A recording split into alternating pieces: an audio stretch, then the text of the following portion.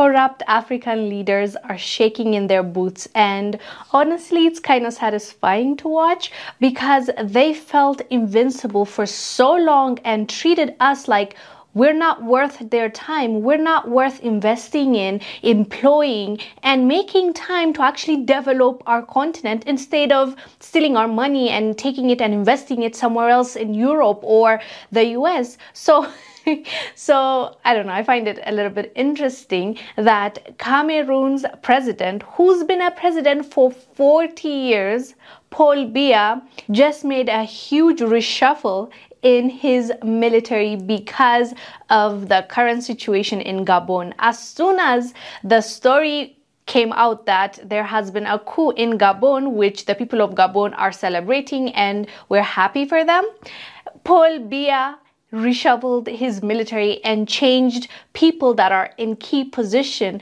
because why? He is scared that he is next.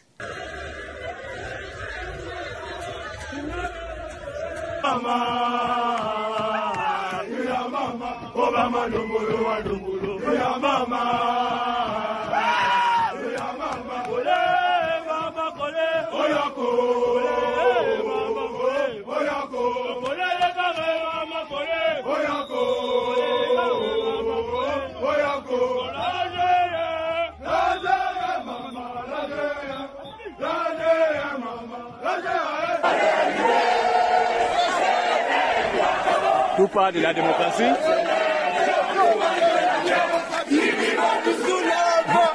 C'est enfin notre sang.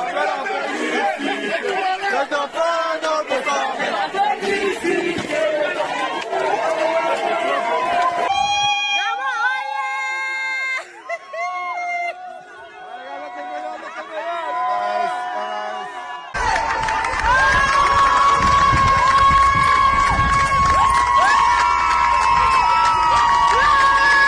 This president is 90 years old.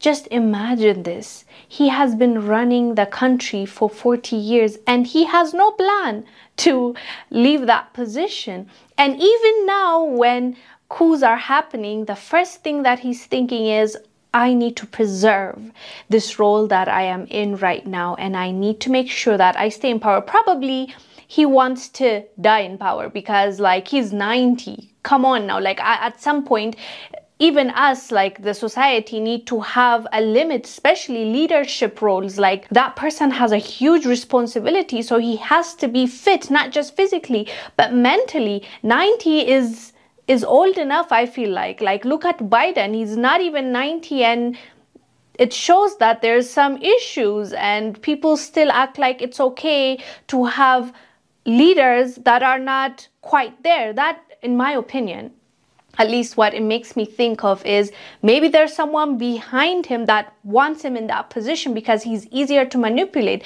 Because at the end of the day, he's not as sharp as maybe when he was in his 40s, 50s, 60s, whatever it may be. Right now, he's not in the same shape. So we need to be able to say no to this kind of leaders, the kind of leaders that just want to stay in the leadership role until they leave this earth.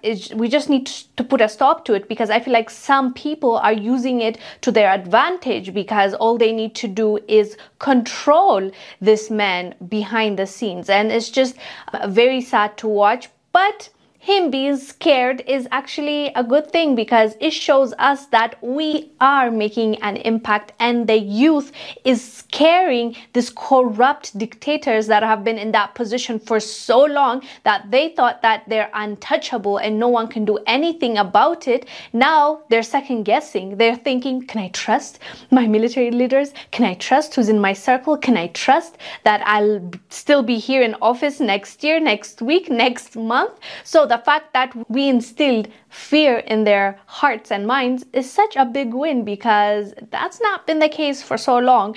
And most importantly, their puppet leaders are more scared. We're seeing the panic attacks and the statements they're making and the conversations that are being had both publicly and privately, because at the end of the day, when you hear the mainstream media coming out and spinning a narrative, you already know what's happening behind the scenes. So it's just so wonderful to see this, because no one is above the law and no one is going to take advantage of their own people and get away with it. That's the takeaway from all these coups that have been happening in Africa. Anyways, fam, let us know down below what your thoughts are about Cameroon's president's panic. I am Wangil Zalalam. I'll see you on the next one.